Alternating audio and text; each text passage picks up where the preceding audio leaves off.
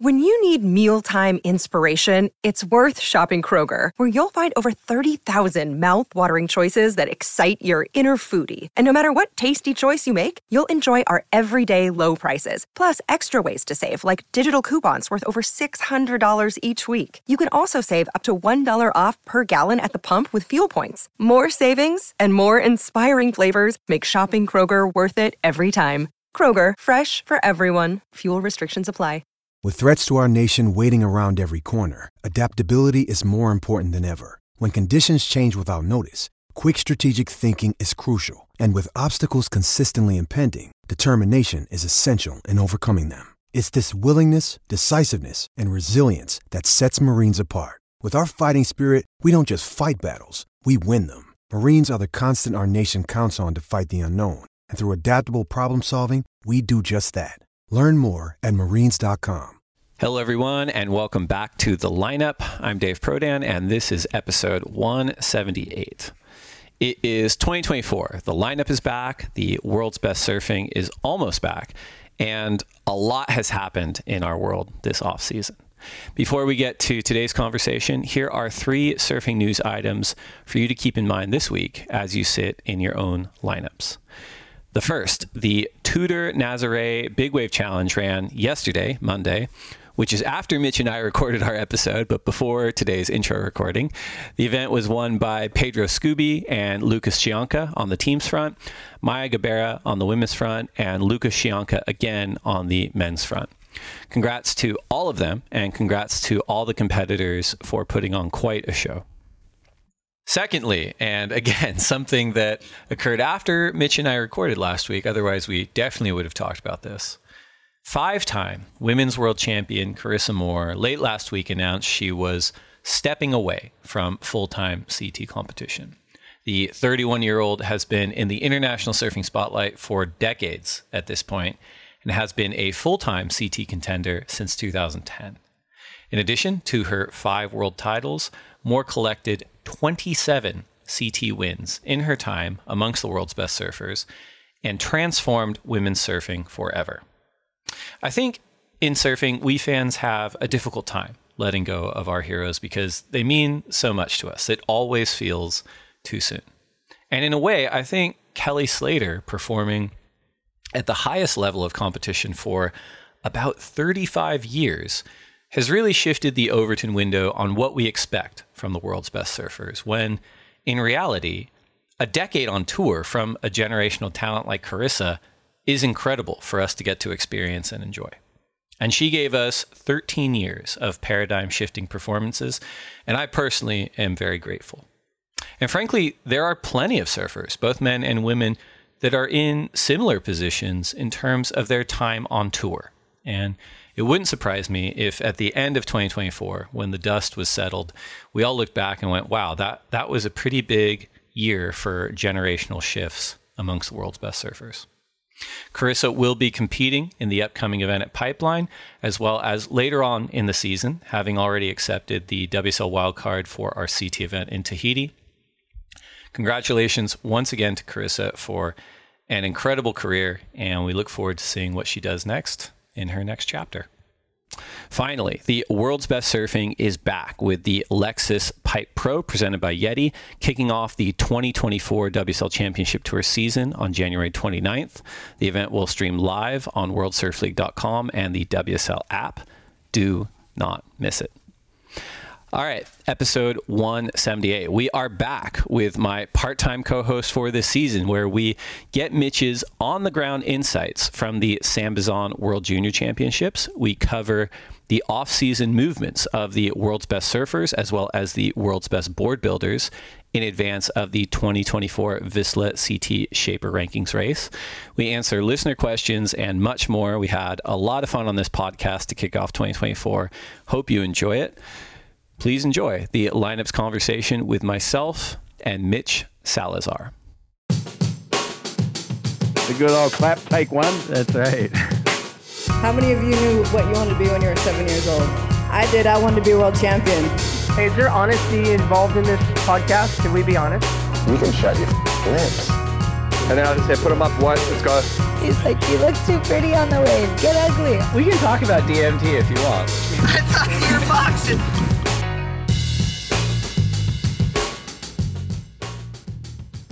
All right, we are back with the Lineup Podcast for 2024. I'm Dave Prodan, and I am honored to be rejoined by my part-time co-host from last season. It went so well. We get to have him back this year, the Mitchell Salazar. And Mitch, just like that, the 2024 WSL Championship Tour season is upon us once again. First things first, though, how was your holiday break? What did you get up to? Did you just stay in Southern California? Did you travel? Did you get some waves? What was it like? Well, Dave, happy holidays and happy new year to you as well. Actually didn't really travel that much, which was nice. It was refreshing because I had a real busy back end of the year. I was supposed to go back home to Mexico.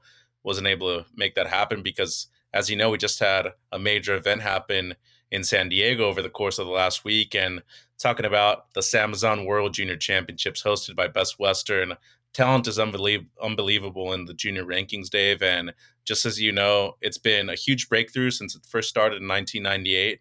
And now in 2024, the level has really risen. And I think we're going to see a lot of these young surfers that competed at this event last week on the championship tour within the next 2 or 3 years. I love that you brought that up because you were obviously on the ground commentating for the Salazar World Junior Championships hosted by Best Western. It was at Oceanside this year. The WJCs has been one of my favorite events since even before I worked at the ASP. It's an event that it's always styled itself correctly, in my opinion, as the most prestigious junior event on the planet. And the past winners list bears that out. Like, it's a laundry list of men and women who have made a real impact on the sport. You've got Andy Irons, Joel Parkinson, Jessie Miley Dyer, Adriano de Souza, Sally Fitzgibbons, Jordy Smith, Laura Enever, Gabriel Medina, Ethan Ewing, Isabella Nichols, and on and on and on. And this year's winners, Sierra Kerr and Jet Schilling, very worthy additions to that prestigious list. But being on the ground there, Mitch, what are some of your field notes? What did you notice about this up-and-coming crop of global junior surfers? What did you see that maybe we didn't see through the broadcast? Well, I think first thing that stood out the most is that I would say around half of these surfers were on the Challenger Series last year, which goes to show you that a lot of the people that are qualifying through the regions, or as Jarvis Earl did last year through his breakthrough win at Seaside Reef, winning the World Junior Championship right there, is that he earned himself a spot onto the Challenger Series for 2023. He wasn't able to do so in 24 right here, but I mean, that just goes to show you that the small level that we have on the Challenger Series, which is obviously very huge when it comes to competitiveness, is very young. And this youth has not only gotten on to the championship tour last year with Kata Madsen, who was in the event in 2023 over at Seaside Reef. Eli Hanneman was a semifinalist. And of course, have to give major props to one kid that I thought surfed great throughout the entire event, Levi Slauson, who is a former runner-up and who's a former Challenger Series surfer too. So to me, first things first, Jet Schilling getting his first breakthrough win. The one guy out of that friend group that didn't qualify for the CT last year is 15th on the Challenger Series. Everybody thinks that he has what it takes to make it to the CT, and I feel like he does too. Maybe one of the smaller ones, but if you look at what Griffin Colapinto's done over his 6 years on the championship tour, he's not a very big guy either. So I feel like after a good start at the Lexus Pipe Pro presented by Yeti, these are some of the surfers that we could potentially be seeing in the top 15 or even in the top 10 at the end of the season. It's a good point you bring up. And with Jet in particular, you mentioned so many of these surfers competing at the World Junior Championships this year. Many of them had runs on the Challenger Series last season. And that is obviously, in addition to being added to that prestigious list of past winners, a huge carrot for the finalists is if they haven't qualified for that CS level through their own regional qualifying series, making the finals at the World Junior Championships bumps them straight to the Challenger Series. And that is a huge advantage to them. And with Jet in particular, I was actually unaware that he was still of junior age just because he was a part of that 2% San Clemente group. And I do have to call out like a little bit of a walk back from maybe one of my predictions earlier in 2023 is obviously San Clemente is home to so much talent. We have lower trestles. You got a number of beach breaks. It has decades of world-class surfers coming out of that town.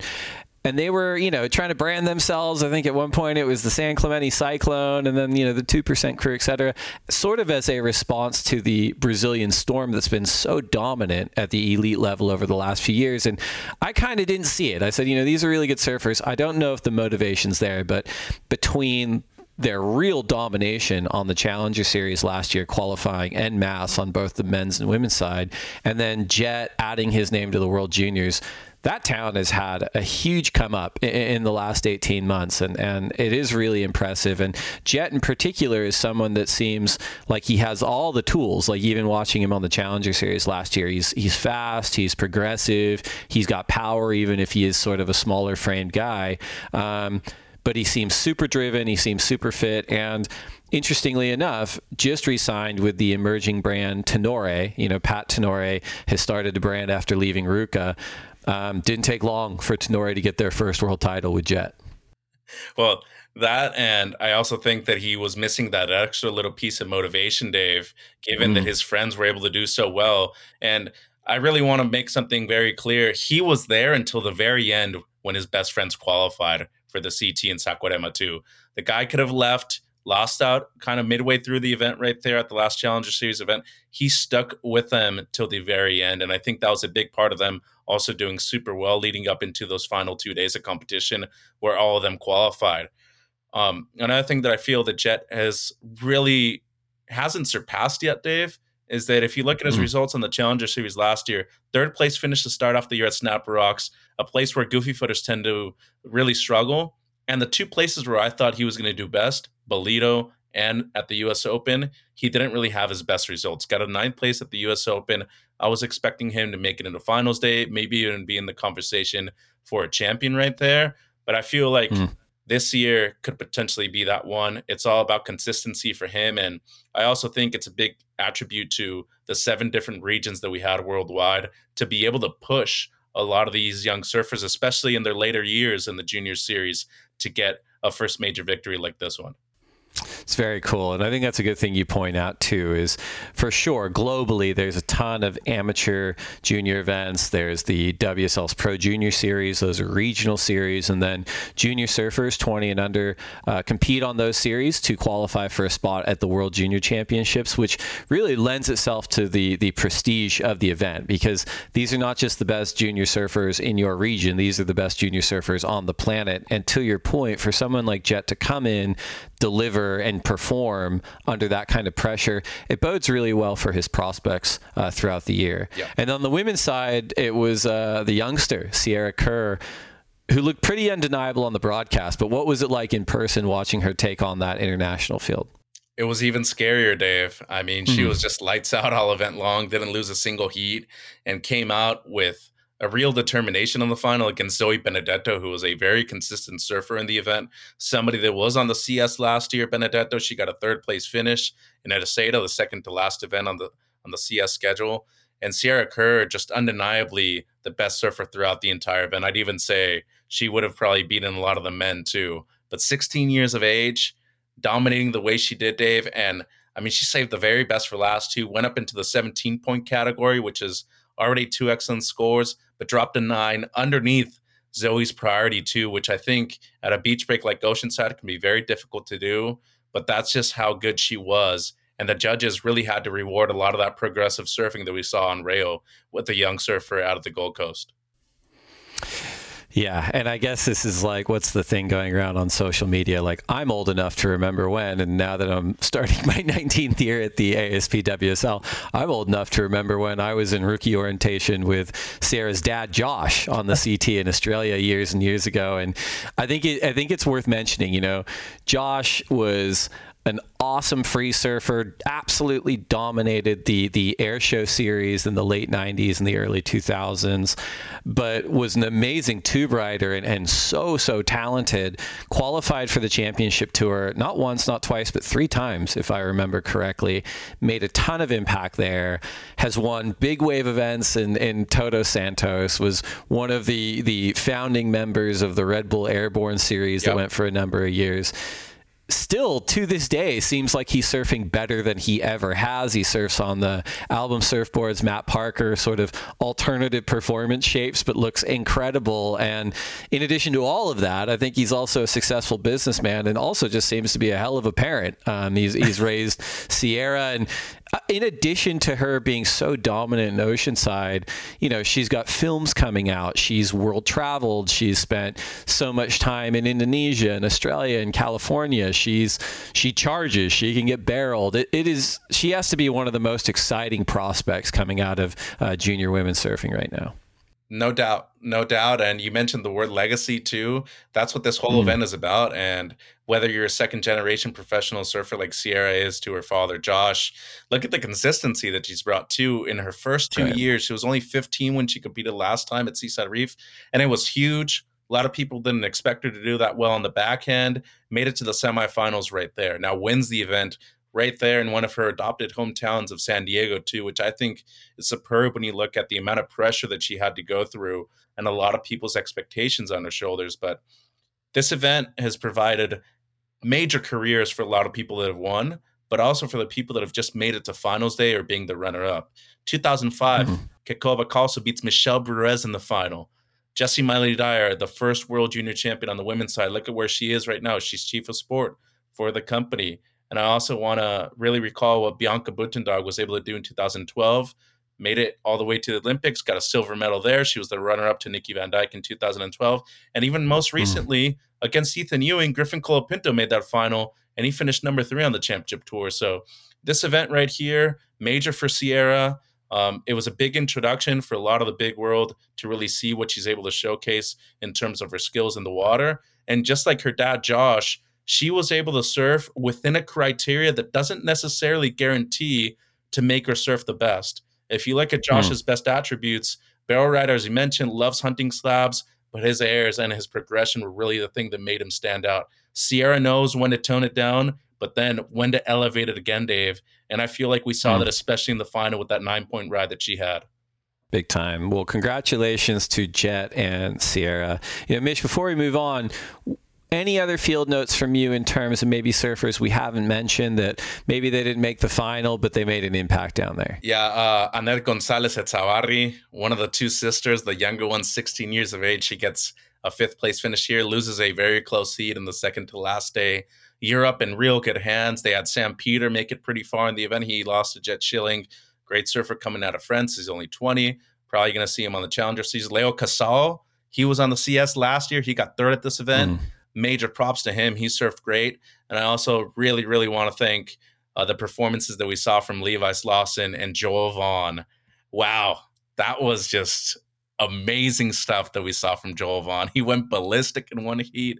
We saw a 9.1, we saw a 9.43, and he was thrown away an 8.17 for a major single turn, which is not normally something that you're going to see at a major event like this. Getting an 8 for just one turn, speed, power, flow was included. This kid's the real deal. We're going to see him on the CS again this year. Such a good point too, and I think that one of maybe the intangible benefits of maybe not getting a result at an event like the World Junior Championships, but performing in that fashion is that you have CS and CT judges. That's the caliber of judges that are there at the World Junior Championships because it is such an important event.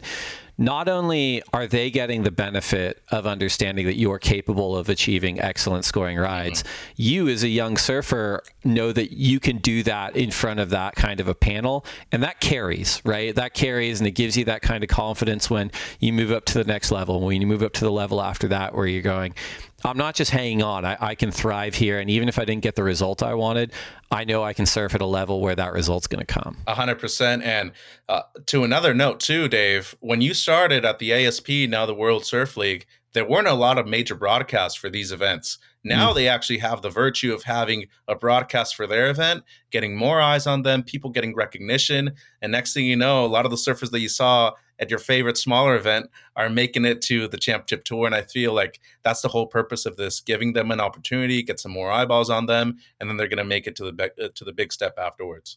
Awesome. Well, congratulations once again to all the World Junior Championship qualified surfers. That's a huge achievement in and of itself, but special congrats to Sierra Kerr and Jet Schilling, our newly minted WSL World Junior Championships. Thanks again to Sam Bazan and Best Western, as well as the community at San Diego in Oceanside for hosting us. We're going to take a quick break to get a word in from our sponsors, and we'll be right back. WSLStore.com is powered by Shopify. We love the analytics we can check on the go. A lot of us are addicted to checking the Shopify app on our phones. We also love the automations and marketing integrations with our social and YouTube channels. It has incredible features to help us manage our global audience, including international taxation support and great shipping optionality. Shopify is the global commerce platform that helps you sell at every stage of your business. From the launch your online shop stage to the first real life store stage, all the way to the did we just hit 1 million orders stage, Shopify is there to help you grow. Whether you're auctioning autographed apparel or selling sleek skis, Shopify helps you sell everywhere. From their all-in-one e-commerce platform to their in-person POS system, wherever and whatever you're selling, Shopify has got you covered. Shopify helps you turn browsers into buyers with the internet's best converting checkout, up to 36% better compared to other leading commerce platforms. And sell more with less effort thanks to Shopify Magic, your AI-powered all-star.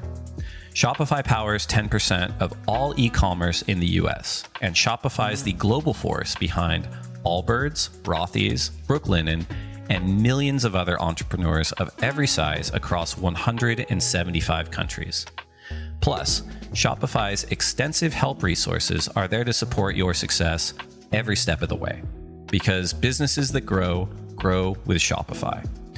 Sign up for a $1 per month trial period at shopify.com/lineup, all lowercase. Go to shopify.com/lineup now to grow your business no matter what stage you're in. Shopify.com/lineup.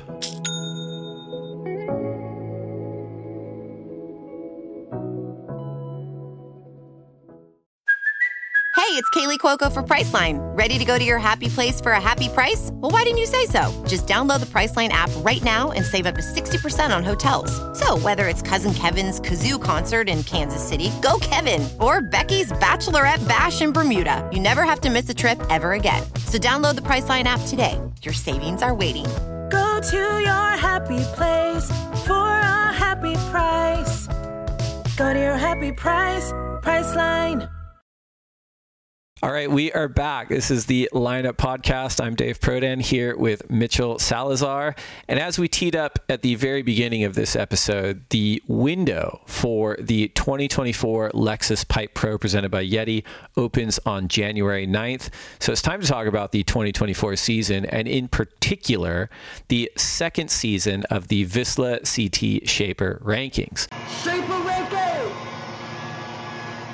So it's in its sophomore year. We had our first year last year. It was pretty awesome. It's pretty fun to talk about with you, Mitch, on the podcast. For listeners who have not heard about this or who need a little bit of a refresher, we are doing a Shaper Rankings with Vissla support this year again. And the Shaper Rankings is a combined men's and women's ranking that counts all the results, quarterfinals or better, and allocates those results to whoever's board that surfer was surfing on to get that result. And then we do a ranking for every event, and then we do a ranking at the end of the year. At the end of the year, the number one program is awarded the Vissla CT Shaper of the Year award. And last year, that program was gifted an overnight stay and surf at Surf Ranch Lemoore. I'm pleased to announce that is the case again this year. So there's more than just bragging rights on the line. But Mitch, where we left off in 2023, we determined the winner following the completion of the regular championship tour season in Tahiti. It was Matt Biolos at Lost Surfboards. And then we had the finals, and pretty interesting in how the results at the finals for the surfers and the boards that they were riding really mirrored those top five that finished the regular season. Truly did, Dave. And if you look at what Matt Biolos was able to do just right there at home in San Clemente, he had the number 1 and 2 in the world on the women's side. He had number 3 in the world in Griffin Colapinto on the men's side. And then Sharp Eye just right behind them again in second place. They had the men's world champion in Felipe Toledo, and they had a fifth place finisher in Jack Robinson. Big props to DHD, and he was definitely one of the people that were more invested into this program. Darren Hanley, he ended up in third place, and kind of the same situation at the finals. He had the runner-up to the world championship in Ethan Ewing, who, by the way, might be one of the favorites to win the world championship this year, and also fifth place with Molly Picklum in that event. Paisel had one surfer, number 3 in the world, Tyler Wright. Joao Chianca, number 4 in the world with Channel Islands, and of course, a very respectable finish at the Rip Curl WSL Finals also for Caitlin Simmers and Chris Borson. You know, we talk about those kind of smaller shapers and the underrated ones. We got a couple on tour this year again. Chris Borst with Caitlin Simmers. Also got to give a big shout out to Johnny Cabianca and the 3-time world champion Gay Medina, who is coming out with a vengeance this year in 24. It's a great point. And you know, we work with these shaping programs both on how we're doing the rankings in season and also if we're going to update anything after the season. After the Rip Curl WSL Finals concluded last year, we had a ton of feedback from the global community of shapers that participate in this and asked, hey, well, should we update this? Should we update that? And the consensus was, no, everything felt pretty good. It felt like a pretty accurate reflection of which board builders the world's best surfers were electing to ride, and then beyond that, which of the world's best surfers were actually performing on those boards. So heading into 2024, same rules as last year. It's going to be a combined men's and women's ranking. We're going to be counting quarterfinals or better results, and we're going to be running it from CT1 at Pipeline through CT9 in Fiji, determining the 2024 Vissla CT Shaper of the Year following the conclusion of the Fijian event. There are some pretty big shakeups, though, between last year and this year, just in terms of how the teams lined up. And we had a couple of signings and acquisitions that balanced things out, but also we had the Challenger Series class qualify in Saquarema. And Mitch, just looking at the CS class qualifiers, you know, how does that break down amongst the board builders on tour, and who really benefits from getting a little bit more talent added to their roster ahead of the 2024 CT season? Well, I think Channel Islands is going to have a big boost. Baron Mamiya signing with them is obviously huge. I think the addition of Alyssa Spencer, a true freshman on the women's tour, is going to be major for them too. Dave, we've been talking about it for years now, and Jason Stevenson, who was probably at the top of the pinnacle of board building for years with Andy, Bruce, Joel, you name it, even Aki was on his team. Not to say that he had a major downfall, but he wasn't really even recognized as one of those top dogs anymore. He got a major signing during the offseason this year, and Miguel Pupo, number 6 in the world in 22, opens up a major market for him in Brazil, and I think that is a huge addition to the Vissla CT Shaper rankings, given they still don't have a ton of surfers. I mean, just going through to the men's side, they only have 2 with Ryan Callanan and Miggy. Don't know what the situation is yet with Sam, his younger brother. But on the women's side, I mean, they got a couple of great surfers too. And I feel like if you look at what most of them are able to do, especially in the first 5 events, I would think that they're going to garner enough points to make a top 10, maybe even a top 5 run in the Vissla CT Shaper rankings at the end of 24. It'll be really interesting. I'm glad you brought up team size, because as we said last year, you know, we're really excited about the Vissla CT Shaper rankings because it's an opportunity to celebrate every single shaper that supports the CT surfers. But we're also not pretending it's an apples to apples situation here. There really are kind of 3 distinct tiers when you look at the program sizes. And you know, a better apples to apples comparison in 2024 is to look at, you know, Lost versus DHD versus Sharp Eye, where it's, you know, 11 Lost team riders, 8 DHD team riders, and 8 Sharp Eyes riders. As opposed to something like, well, Lost versus Timmy Patterson. Right now, Timmy Patterson has 2019 world champion Italo Ferreira on the team, and that's it. And that works for that program, and that's awesome. But it's a little bit unfair to be like, well, you know, Lost is beating the crap out of Patterson. That's not exactly true. But the reason I like our formula, and I think the reason that the shaping community supports the way we ran it last year, is because that quarterfinals or better ruling makes it not a participation trophy. You still have to turn up and perform, and those are results of impact. But at the same time, I like that we are avoiding the idea of like limiting the number of surfers for each program. Like if we've done like, well, it's your 2 best surfers, because by not doing that, that still includes the agency of the world's best surfers to choose who they ride for. Exactly. And I think that's a big deal. Like these surfers can surf for pretty much any board company, and they're electing to go to these certain programs because it fits them best. And I like that that's reflected in the rankings as well. Because it's a combined ranking, we saw something last year in Sharp Eye that probably started the season in the driver's seat. They had a huge team, and they performed throughout the year. They had an amazing run, specifically on the men's side. Unfortunately for them, Joanne Defay was injured earlier in the year, so she didn't participate. She's a pretty consistent performer. And then Tatiana Weston Webb had, for her, what could be considered a bit of a down year, right? Yep. And so I think having Joanne back and hopefully having a bounce back year from Tatiana will balance it out for them. But it's been interesting seeing some of the moving pieces in between last year and this year. Has there been anything else that you've noticed on the board building programs? Mayhem, we talked about, and I'm glad that you brought that topic up, because they're electing to ride these boards. It's not like somebody's forcing them, or next thing you know, it's like throwing a ton of cash. No, it's like, dude, in board building, when you sign a deal with a shaper, for the most part, you're just getting free boards. That's it. You're either on a traded program, and then people are like, oh, why am I not on the team? Dude, a lot of surfers on the CT and the Challenger Series alike still pay partially for their boards. So it's not like everybody's getting them for free. But I want to point out that Mayhem, they made a huge addition with all the kids from the U.S. qualifying. Matson, Auschmund, Hanneman back on tour. Imai Kalani DeVault is going to bring some major points for Channel Islands. But same thing, Dave. They need to make it after the cut to really be able to give their team those valuable points. On the women's side, I think both Joanne and Tati have a lot of catching up to do. But despite the injuries from Joanne Defay, she still finished even higher in the rankings than Tati Weston Webb. She was 7th in comparison to the 9th, which is kind of crazy given that Tati was runner-up to the World Championship just a few years ago. I feel like both of them should have a major bounce-back year. And if you look at the way that Joanne Defay competes, I feel like she's one of the bigger threats over at the Hawaiian Lake, both at the Lexus Pipe Pro and at Sunset Beach. Totally agree with you. So we're going to put ourselves on the spot here before the season starts. As I said, there's probably 3 major tiers when you're looking at the way the team programs are built out now. If you're looking at this list right now, Mitch, who do you think is going to be the 2024 Vissla CT Shaper of the Year? It's hard for me to go against Matt Biolis and Mayhem again. I went through the list again. JS, they got Fred, they got both Pupo brothers, they got Ryan Callanan. That's a strong team, and we always talk about how good Ryan Callanan and that he really hasn't risen to that occasion where you feel like he's a top 5 surfer. I think they're a sneaker. I think they're going to be in the top 5 at the end of the year. I still put Mayhem over both Sharp Eye and Channel Islands just because of the depth.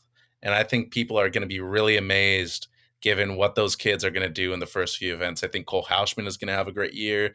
To me, he's the rookie of the year in 24. I think Eli Hanneman is an underrated surfer just due to his size. And I also think that Cade Matson should have a breakthrough one. But don't forget about Crosby Colapinto. Kid has grown up on the CT, traveling with his brother. I think the first 2 events over in Hawaii are 2 great events for him. It's a great pick, and it's hard to deny it. Like I think what we said in the first segment of the podcast, that San Clemente group and that 2% group, many of whom ride lost surfboards, also out of San Clemente, that really benefited their numbers heading into the 2024 season. And also just the function of us having these rankings. Like, it doesn't shock me that they've got the lion's share of the talent on their program to start the season, because that program performed so well last year. But I guess just to be a devil's advocate on it, I really like the way the DHD team looks. You've got Molly Picklum, who was lights out last year. You've got Stephanie Gilmore, who's an 8-time world champion. You got Ethan Ewing, who finished runner-up and has kind of established himself as the surfer. great title threat this year. And then you've got these performers in, Conor O'Leary, Liam O'Brien, Callum Robson, all of whom have proven they can get results at the elite level. You've got Isabella Nichols coming back. She's gotten results at the CT level. And then the true rookie, Jacob Wilcox out of Western Australia. It's a pretty exciting team, and I can see them doing a lot of damage starting in Hawaii. So here's my debate with you, and I actually think it was a great pick on your behalf. I just looked through the list again. I like that team a lot. But let me go through the women, because I think that's really where we saw last year that Mayhem was able to break away, Dave. Zoe Lindblad, a true freshman on the CT, did great, won a CS event last year at the US Open, was undeniably one of the best surfers throughout the entire year. Caroline Marks, defending world champion. Carissa Moore, runner-up to the world championship last year. Gabby Bryan, she's finished in the top 10 every single year. Now, deviate towards DHD. Molly Picklum, top 5 surfer. Steph Gilmore, maybe the greatest surfer of all time on the women's side. And then you also have the one wild card, Isabella Nichols. How do they compare to each other? How do they rate against each other? That, to me, is where these shapers are going to win the rankings once again. It's a lot of fun. Congratulations once again to Matt Biolis and Lost Surfboards out of San Clemente for claiming the 2023 CT Shaper of the Year title. It's going to be really exciting to see how things shake up in Hawaii. And also, which was a big storyline last year, while we have a directional idea of who is on these teams to start the year, things are always changing. And even in Hawaii, you may see people pulling out Arakawas, Pangs, Takoros to suit those conditions. And in the event that they get a result on those boards, those are the shapers that get those results. Yep. So it's going to be really exciting at the upcoming Lexus Pipe Pro presented by Yeti. And thank you again to Vissla for supporting the CT Shaper Rankings, and good luck to all the global board builders out there. We'll see how it goes this year. We're going to take one more quick break, and we will be right back. Manduka was founded in 1997 with the simple idea that a better yoga mat could make a world of difference. For generations, Manduka has revolutionized the yoga space by providing purposely crafted products that enable a more joyful practice, whatever that looks like for you. The collaboration between Manduka and Jerry Lopez honors Jerry's profound dedication to both surfing and yoga disciplines. The limited edition collection showcases Jerry's signature camouflage print inspired by his surfboards. It fuses his iconic surf style with Manduka's commitment to quality and sustainability, offering everyone a unique expression of their practice. We all know that having the right gear is essential, and a yoga mat is no different. Feel the benefits of yoga with Manduka's soulfully engineered, eco-friendly products designed to inspire your practice wherever you go. The Manduka and Jerry Lopez collection want to inspire you to practice yoga however you choose to. And from now until June 10th, you will get 15% off of all products when you visit manduka.com with the code THELINEUP15. That's manduka.com, code THELINEUP15.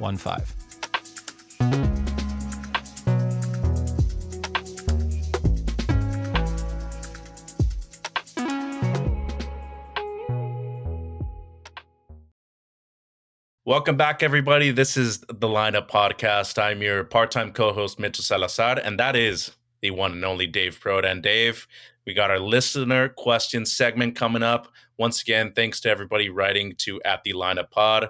And remember, if we don't get to your question today, we'll try our best to get it on our next episode. We do always respond in the DMs, though, so send us your questions. And let's start off with our first one for today's episode, Dave. @DaveChromo. How does this current breed of juniors differ from their junior counterparts a decade ago? So, 2013 we'd say, because this year was the crowning of the 2023 World Junior Champions? Right. Yeah, it's a good question. I'd be more interested in your notes, Mitch, since you probably saw a lot more of it in and around the event as well. I mean, 10 years ago... I'll back up. I mean, for a good chunk of time, I think it was almost 10 years in the late 90s, early 2000s. This event was same time of year. It was in January. It was the first week of the year. And it was at North Narrabeen in New South Wales in in Australia, and it was really consistent. So super high performance wave. We've had it on the CT, we've had it on the CS, super fun. And I think the similarity is the prestige. If you take a look at those names that won it, like Andy Irons, Joel Parkinson, Pedro Henrique, Adriano de Souza, Kekoa Bacalso, Jesse Miley Dyer, in those first 10 years, again, they all went on to make a real impact at the elite level of surfing, both inside and outside of competition. And I think that really carried, even though the venue is switching up. We went from having, multiple World Junior Championship events. Karamas was on there at one point. Burley Heads was on there at one point. We were in Taiwan at one point. And in 2013, someone named Gabriel Medina won it, a year before he won the actual title. And Gabe is someone who came onto the CT, qualified for the CT at the mid-year rotation during the 2011 year. He immediately won 3 out of the first 5 events on tour, which is insane. And so he was still on tour. And I think what you said before about a lot of the World Junior Championship surfers at this year's event were on the CS last year, especially the ones that were dominant. And I think there is something to that. I think the surfers that perform in this event, they have that experience at the upper levels, whether it's the Challenger Series level or in some cases the Championship Tour level. And I think what that gives them is, even on the broadcast, there is such an element of speed and power that doesn't always translate to the broadcast as it is in real life, right? And I think when you go up a level in any sport, that's always the thing you hear, right? Like number 1 drafted, NCAA quarterback ends up in the NFL, and the only comment is the speed's too fast. The speed of the game is too fast. I haven't got the speed of my game up. And I think that applies in almost any sport, absolutely in surfing. So I think a lot of those surfers, the similarity is they have that experience at the, in some cases, the most upper level of competition. And when they come back down to their own level with their own peers, they're just that much stronger. As far as differences go, I just think surfers today, they're considerably more motivated, right? Sponsorship is probably not as easy as it is to get in 2024 as it was 10 years ago. They understand how important these events are. They understand the platform that these events provide them. They understand what that means to their own careers and their own opportunities. And I just think they're incredibly well-rounded. I don't think there's a ton of specialists that can come in and perform at the World Junior Championships. I think they're very good in the tube. I think they're very good in the air. I think they're very good technically, and I think they kind of have to be if they're gonna have that achievement on their record as well. But Mitch, you were down there. What have you noticed with this current crop of juniors that feels different to past generations? Well, first things first. 2013. That's my generation right there. 6 months younger than Gabe. I competed in the same events as all those guys. Ramsey Bukiam was the runner-up in 2013 to Gabe. And I feel like this, I said it on the broadcast many times, this was always my favorite event to watch growing up. I started surfing in 2007. The next year, Kai Barger wins the World Junior Championship over Jadson Andre, who's had a long and really historic career on the CT. Tanner Gadowski. Quick note on Kai Barger, though. Quick note on Kai Barger and Keikoa Bacalso were not actually officially qualified for the Hawaii region entering into the World Junior Championships. They both got in because one of the surfers that was supposed to go from their region got hurt. Wow. So for all the young surfers out there that feel bummed they maybe missed out or maybe don't feel like they're up to it, both Kai and Keikoa got into the event, and winning that event, it changed their whole career. It's awesome. Sorry to interrupt. I'll get the ASP days, Dave. ASPs. It's the only window of time I can remember. No, but I think it's such a good point you bring up, because you don't necessarily have to win your region. You don't necessarily have to be somebody that qualified through the juniors. Dude, Zoe Benedetto has barely done any junior events before. She was runner-up at the event because she's still under the age limit, still has actually 2 full years on the junior tour if she would decide to pursue that. But that's one thing that I've seen a lot more than we did 10, 15 years ago. We're seeing a lot more younger surfers tackle both the QS and the Challenger Series at a younger age. And I'm so happy that we brought the age back up to 20 rather than 18 than it was a few years ago in the junior series. You're not fully mature yet when you're just 17, 18. You don't try to qualify for the CT knowing that, hey, I'm Caitlin Simmers. I won a CS event. Great. You won it in Huntington Beach, a place you've competed at before. She knew that she had to delay that process of qualifying another year. She also denied the opportunity to compete at both events last year and at this one because she's still within the age group to compete in the junior series. She's already made it to the CT. She's finished within the top 5. And that to me is the biggest difference, is experience. We're seeing a lot younger surfers compete at a higher level than we did 10 or 15 years ago. Case in point, Jet Schilling, he's been on the Challenger Series several years now. He was your world junior champion. Sierra Kerr, 16 years of age. We're going to see her make it to the CT and win at least one world championship on the women's side. It's a great point. It really is. And yeah, it's exciting. It was an exciting event. I can't wait to see what those kids do, moving through the system. By the way, thanks San Diego. Hosted us twice, 2 years in a row. Really appreciate you guys, City of Oceanside, and of course, Seaside Reef the year before. Our second question, Dave, from @Andrews. The A is with a 4. What do you think about adding one leg of cold water surfing to the tour? Norway, Iceland, or etc.? Good question. I like it. That is a good question. Yeah, I mean, I think it's a good question because I think it lets us kind of talk about the intent of the championship tour, like the calendar design, for sure. Like our business is, it's a platform for the world's best surfing. And we're fortunate that we've been able to, steward this platform in a way where we're annually determining the world champions. And we've been doing so for almost 5 decades. It'll be 50 years in a couple of years, 76 being the first year for the organization. And I think with the CT, the designing it to have comprehensively the best performance surfers on the planet, getting the results and competing for a world title, it's one thing to be like, oh, they all need to be, 10 events in Chopu, right? Like that might entertain some people, it might entertain us, but it doesn't give you a comprehensive look at who the best performers on the planet are. They want to have wave diversity. They want to have rights. They want to have lefts. They want to have beach breaks. They want to have reef breaks. They want to have point breaks. Knowing that not all beach breaks are created equal. There are world-class beach breaks and there are, more civilian beach breaks that you and I probably surf every day, right?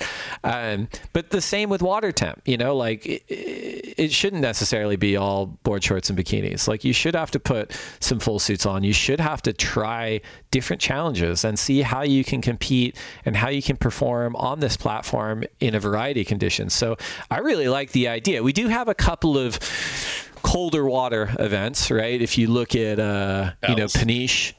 Peniche, Bells, Margaret River on occasion, Jeffreys Bay. So yeah, I think at the end of the day, having a really cold water spot like Norway or Iceland like that is intriguing. I think you'd want, number one, the waves to be at a quality that is worthy of the CT. And also reliable and consistent in a way that we can kind of plan it out. And then the second part is just, are there partners that want to invest in that kind of an event? And is there operational infrastructure where we can bring it to the world, right? I like the idea, but it also reminds me like years ago when a lot of endemic brands were trying to sponsor events, in the sunshine or the warmer water.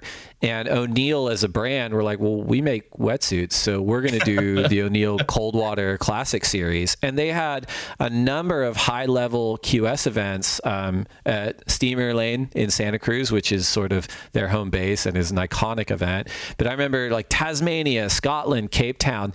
I really thought that concept was awesome. I really enjoyed all those events. I loved watching, this upcoming generation of surfers like battle it out in colder waves, because for a lot of us around the world, we surf cold waves. So it's nice to kind of see that. But you competed, Mitch. What do you think about, competing in cold water, coming from Mexico yourself? And then also the idea of competing in maybe really cold water with like hoods and gloves and booties. Oh, there's a difference, and trust me, I know. In the summertime where I'm from is as tropical as it could get, very humid. So you go from one extreme temperature to another. I remember competing at the lane in November. And usually October, November, it's the change of the season right there. So it's either very beautiful or it can be extremely cold. And I had a couple of occasions where I had to compete at Steamer Lane where it was freezing. And I think you're spot on when it comes to having diversity on tour. We obviously have Bells and J-Bay, I would say, are the two coldest locations. Margaret River's cold, but the water temperature isn't horrible. I think logistically, in terms of venues, there's two major possibilities, and two of them were actually stops on that O'Neill Coldwater Classic tour, late 2000s, early 2010s. One of them is Tofino, Canada. I've been there. Very consistent wave right there at Cox Bay. You have the option right there for a beach break that is world class. It's great. Has different kinds of swells and sections on offer. And the beach is huge. So you can definitely have an event right there. Second one, and to me, I think it would be my preference, would be Thurston, Scotland. Great wave. The only bad thing about it is that it can be a little fickle. So it could be a little bit harder to actually predict a swell and get the event going there. But look, in terms of legacy history, the trophies are awesome. You're going to a place that is very well known for heavy, bigger slabs. And I think most importantly, just to be able to get a breath of fresh air on the championship tour, a good right-hander that when it's pumping is a barreling wave too. I don't know about you, Dave. I'd love to go to Scotland to have a CT event there. Yeah, I think they'd welcome, at a minimum, they'd welcome you and I in the lineup. We'd fit right in. So could happen.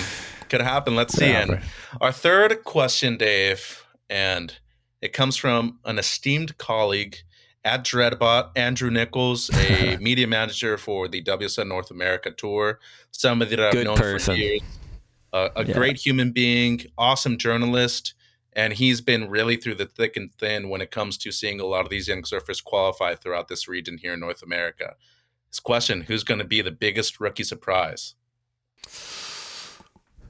Biggest rookie surprise. So it's not like a who's the rookie of the year question. Surprise is like who does everyone expect to do well or it doesn't expect to do well and does. So if you look at the true rookie class for 2024, unless I'm missing someone, I think we've got 5 men: Cole Hauschman, Crosby Colapinto, Eli Hanneman, Cade Matson, and Jacob Wilcox. 2 women, Sawyer Lindblad and Alyssa Spencer. Yep. If I'm looking at the men, right? So Cole won the CS last year. Big, strong, goofy footer from San Clemente. It's probably not a huge surprise if he does well on tour. Crosby's had quite a lot of exposure just because of his brother. I don't think that's a huge surprise. Eli has been in the spotlight for years. Cade's probably out of that group, the more underground person. But I think on the men's side, this is my pick for rookie of the year too, is Jacob Wilcox. I think that if you were in Australia, this isn't so much a surprise, but I think outside of Australia, and particularly outside of Western Australia, he's not as well known, but he's a long-time Rip Curl team rider. He's a long-time DHD team rider. He's someone who I think is performed out at Pipeline. He's charged out in Western Australia. He's got a great rail game. He's an excellent tube rider. And I think he could just do it all. So I think Jacob's going to make a name for himself, and it wouldn't shock me if he started right away in Hawaii. And then, on the women's side, Sawyer and Alyssa, it's a difficult question. I've seen them both surf so well. So I don't know if either one of them would be a surprise, but they're both so young. So it might just be one of those things that if they are performing and getting results, it'll be really impressive just because they are younger. I don't know. What do you think, Mitch? You're pretty close to this crop of rookies. It's tough because I was actually going to go Wilcox on the men's side too. I honestly think he qualified at the right time too. He's been so close for a number of years now. But in terms of his age, in his mid-20s now, your body fully develops. You're understanding your body and your equipment a lot more. You've been traveling around the world with a lot more maturity than you had in your late teens, early 20s. And I think most importantly, he's gotten to know a lot of the venues that he will be competing at because he's been a wild card over 10 times on the CT. Portugal, Bells, Margaret River, 3 locations that can be very difficult, especially Bells Beach. And then you mentioned him being from West Oz. The kid charges. I mean, I'm not gonna be surprised to see him really pack a couple of big closeouts if he needs to at pipe. And at Sunset Beach, watch out. That backhand that he has is just deadly. So kind of the one guy that's always flying under the radar. He just hasn't had like that one major win. And I think that's why a lot of people still don't get his name to be the one all the way at the pinnacle at the very top. Mattson, kind of the underrated guy when it comes to that crew. I feel like he should also have a breakout. I still feel like the guy to watch is Cole, though. Has a lot to prove, doesn't want to be known as a fluke. And on the women's side, that's a toss-up between the two. Very evenly skilled. Sawyer, a few years younger than Alyssa. They both grew up through the same rankings and the same amateur programs. I think when it comes to ferocity, I'd probably go Sawyer. When it comes to consistency and being level-headed, I'd probably give the edge to Alyssa. So I think, to me, patience goes a long way. I'm going to go with Alyssa Spencer with the bigger rookie surprise on the women's side.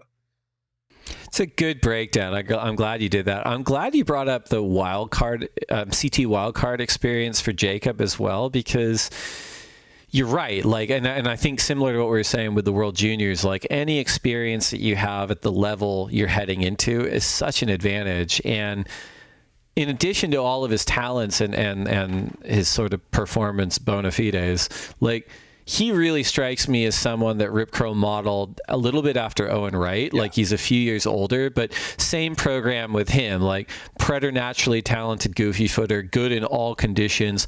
Gave him a lot of opportunities as a CT wildcard before he qualified. And then once he qualified, we all saw what kind of damage he did there. He was incredible and kind of a perennial, not only event threat, but title contender. So I think that goes a long way with Wilcox as well. It'll be exciting. Yeah. I'm excited for this year. Imai's back. You got Eli qualifying, which everybody thought was going to happen. You have all the San Clemente kids, the women, Sawyer, Alyssa. And there's people that have something to prove, too. John, he wants to win. I know he's been very vocal about not wanting the finals at lower trestles. Guess what? You got to go through the big dogs, and the only way that I feel like he has the best chance of winning is he's the number one seed. Leo, who had an incredible year in 2023. Jack Robinson had his first kid. He really has a lot more extra motivation on his plate. And let's not forget about our favorite goofy footer on tour right now, Yago Dora. Won his first CT event. I feel like he's going to be a top 5 surfer at the end of the year, too. That's such a good point. We've got 2-time world champion Felipe Toledo. You've got Caroline Marks. You've got Carissa Moore, Tyler Wright. You've got John. You've got Gabe. So even while we're getting excited about the incoming rookie class or some of these younger faces coming up through the system, we're also in a place where we have a ton of elite level talent, a ton of world champions who maybe weren't even in the finals last year. So I do think we just have this awesome concentration of talent, and I think we're going to be in for a show in 2024. So it's really exciting. Mitch, I'm so glad you're back on the lineup. So fun to hang and talk surfing. And yeah, man, look forward to doing it real soon. Thanks to everyone who wrote in questions at the Lineup Pod on Instagram. If we didn't get to yours, we will try to do it on DM. If we don't get to it, please remind us. We do try to answer everybody. But yeah, everyone get your fantasy teams locked in for the year. Get your calendar set, because the world's best surfers will be back very, very soon for the opening stop of the season, the Lexus Pipe Pro presented by Yeti. Mitch, we will be talking really soon. Yeah, Dave. So that's it. That's the Lineups conversation with myself and Mitch Salazar. I hope you enjoyed it. The 2024 WSL Championship Tour season is kicking off on January 29th with the Lexus Pipe Pro presented by Yeti. The event will stream live on worldsurfleague.com and the WSL app. Do not miss it. Today's episode is executive produced by Jed Pearson, Tim Greenberg, and myself, produced by Miguel Clemente, with art direction by Jason Penning and copywriting by Dan Willen. Thanks to them, and thanks to our sponsors. We appreciate their support. The Lineup acknowledges that it is recorded and produced on the ancestral lands of the Chumash, the Kumeyaay, and the Juaneño Native people. I hope you safely get some waves wherever you are, and we'll see you next Tuesday.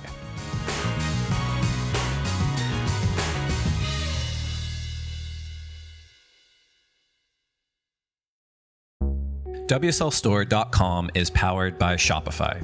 We love the analytics we can check on the go. A lot of us are addicted to checking the Shopify app on our phones. We also love the automations and marketing integrations with our social and YouTube channels. It has incredible features to help us manage our global audience, including international taxation support and great shipping optionality. Shopify is the global commerce platform that helps you sell at every stage of your business. From the launch your online shop stage to the first real life store stage, all the way to the did we just hit 1 million orders stage, Shopify is there to help you grow.